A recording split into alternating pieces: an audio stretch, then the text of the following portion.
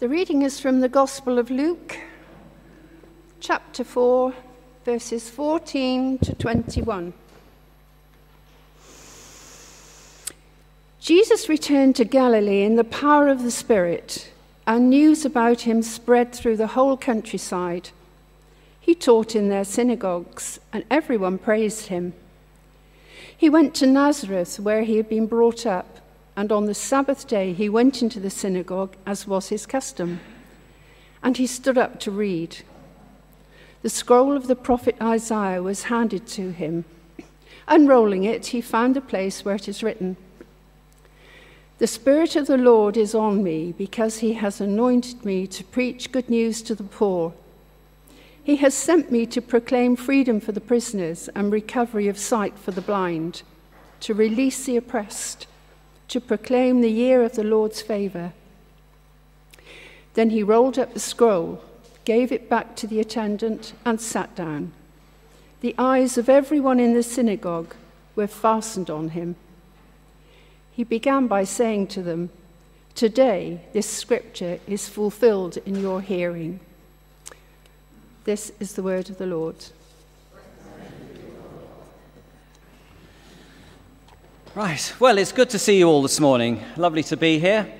I've made it. I'm one of those that didn't fall out, although I did have COVID up till Tuesday of this week, but now I'm free. So, hooray. Been a bit of a challenge. We've had my daughter and her family living with us for the last 2 months, so 7 of us in the house, 8 if you include the dog, and 4 of us had COVID, so separation was quite interesting. Anyway, we're continuing our series this morning in All Things New, a whistle-stop tour through the Bible in just a few weeks, looking at the story of creation, decreation, and recreation. A lady called Elizabeth Henson lived in Kansas, and one day she was clearing out her wardrobe, and she came across an old green coat.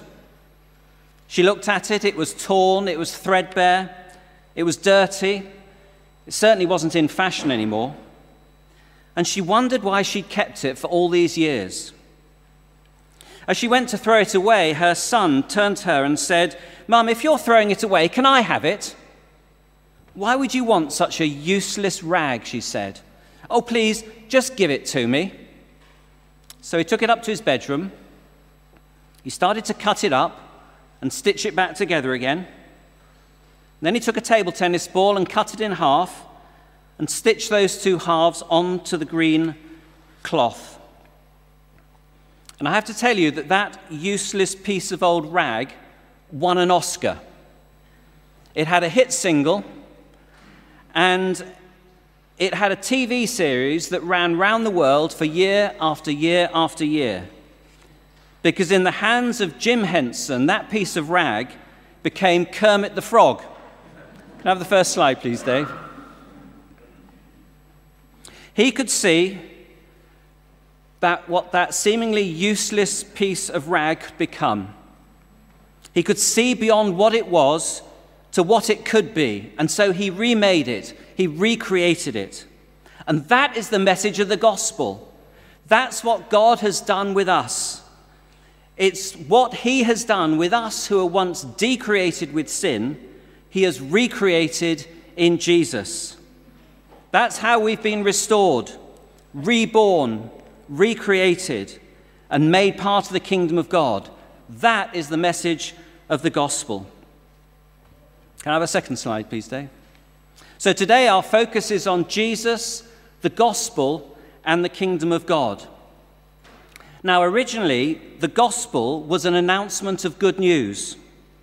If a king had sent his army away to war, a herald would be sent back from the front to announce the victory to the king, to announce him that his army had prevailed. So it was an announcement of good news, the gospel, a declaration of victory. We've won. And that is the meaning of the gospel. So in Luke chapter 4, standing in his own synagogue in Nazareth, Jesus announces the gospel. Jesus announces victory. Jesus announces, we have won. This victory means freedom for the prisoners. He comes to lift up those who are trapped in the dungeon of sin and seat them at the banqueting hall of the King. Those who are forgotten, those who are oppressed, downtrodden, exploited. He's come to make those people children of God, citizens of the kingdom. But it's not just Isaiah chapter 61 that points to Jesus. Everything in the Old Testament points to this moment. Jesus is the fulfillment of the Old Testament. He comes to complete the work of recreation. It all points to Jesus. From the first pages of Genesis and creation, from the perfection of the Garden of Eden to a world decreated and disfigured by sin. Sin so bad that God sent the flood to wipe out everything from the face of the earth other than those saved in Noah's ark. It points to Jesus. And then on to the promise to Abraham of a holy nation, and Moses and the deliverance from slavery in Egypt, and Joshua and the gift of the promised land, and then the demand for a king and the roller coaster of repentance and apostasy which leads to captivity in Babylon. It's all pointing to Jesus. And from that captivity we have these prophecies that God himself will come. God will come and live among us and shepherd and save his people. And with one last titanic battle in the heavenly realms, God will set his people free, bearing the sin of the world. He's coming as Messiah, as Christ, as Jesus, Emmanuel, God with us. And this is the gospel. This is the victory. This is recreation. And so Jesus stands in his own synagogue and he declares, "Today this scripture is fulfilled in your hearing." From creation and the Garden of Eden to decreation in the sinless world, now comes recreation, now comes salvation, now comes a new world and a new kingdom. God and his people are united as one. Death is defeated, sin atoned for, and victory is declared. The victory of the gospel, the announcement, we have won. And Jesus has come to take us back into that relationship that was there in the Garden of Eden, a relationship of love and of trust, a life lived under the rule and protection of a loving God, a relationship lost when the garden gate was slammed shut, guarded by a cherubim with a flaming sword. Symbolically, we're shut out of the presence of God, out of his kingdom, away from his perfection, to live in a world controlled and dominated by sin and the effects of sin: war, hatred, disease, crime, selfishness, exploitation. But now Christ comes, God in Christ comes to break the power of sin and to replace death with eternal life, and to substitute our sin with his righteousness. That door, once so firmly slammed shut, is now open to all who believe, because all who call on the name of the Lord will be saved. But the gospel is more than just taking us back to the Garden of Eden. God doesn't just hit the rewind button and take us back, because so much has happened. So much has happened in the meantime. There's been a cost. There's been a price. We can't just go back to the way we were as if nothing had happened. If you're familiar with the Japanese art of pottery restoration, you may have heard of the art of kintsugi. Can I have the next slide, please, Dave? Kintsugi recognizes that a piece of broken pottery can never be made the same again. But instead of trying to disguise the damage to the pot, kintsugi highlights and values the damage as it's restored. As the pot is repaired and lacquer is prepared, the lacquer is infused with pure gold. And so the brokenness of the pot is highlighted and celebrated, and done so with something of immense value. It speaks of the journey that pot has been on. It speaks of its history, its brokenness, its past, and now its restoration. And we have been repaired with the precious blood of Jesus. Our recreation is something entirely wonderful. Our brokenness is not ignored, but it is repaired and highlighted and valued with something so, so precious.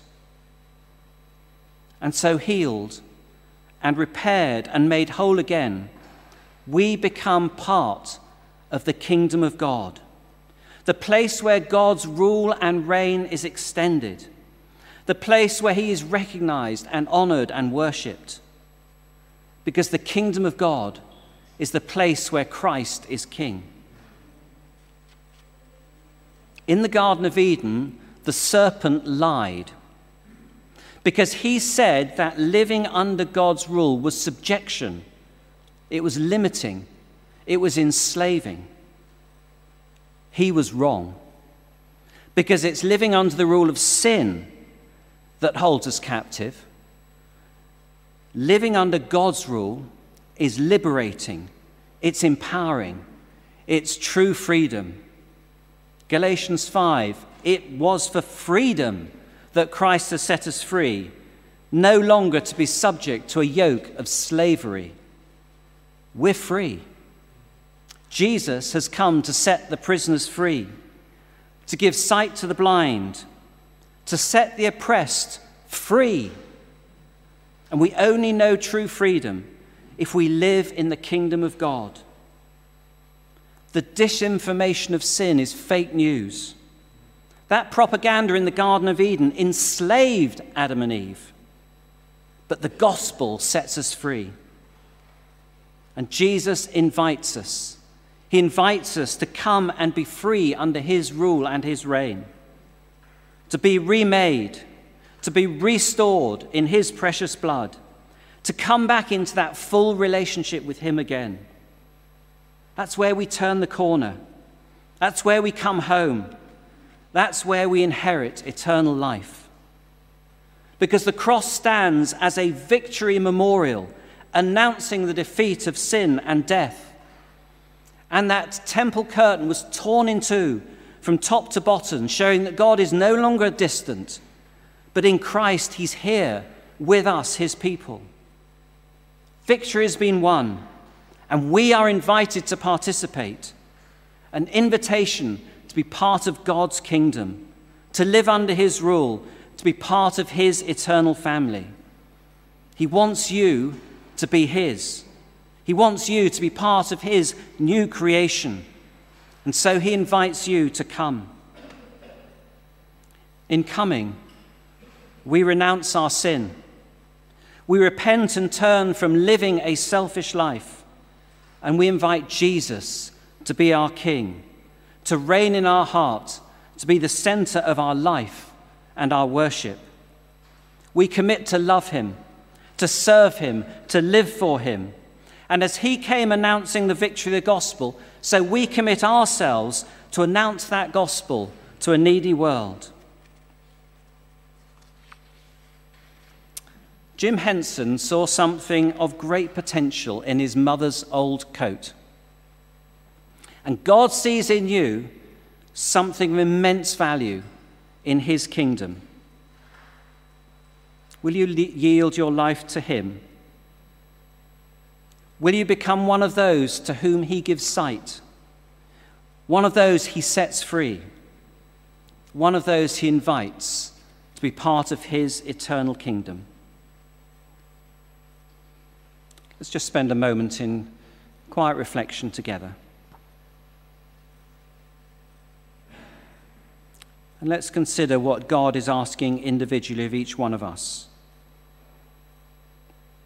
Let's ask ourselves the question, as a result of what I've just heard, what is God calling me to do?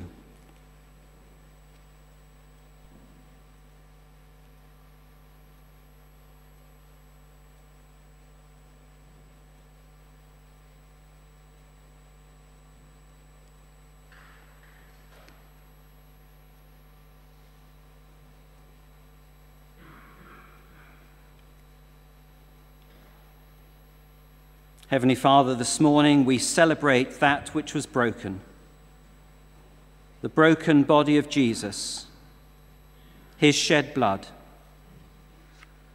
Led like a lamb to the slaughter, his blood has made us whole. His broken body has healed our infirmities, as the Lord laid on him the iniquity of the whole world. This morning we open our hearts to you. We open our lives to you. Live in us, reign in us, extend your kingdom in our lives and through us into your world. May we who are healed by his blood bring healing to others. May we who announce the victory of the gospel release captives. May Christ rule and reign in lives recreated by his precious blood. We pray for his glory. Amen.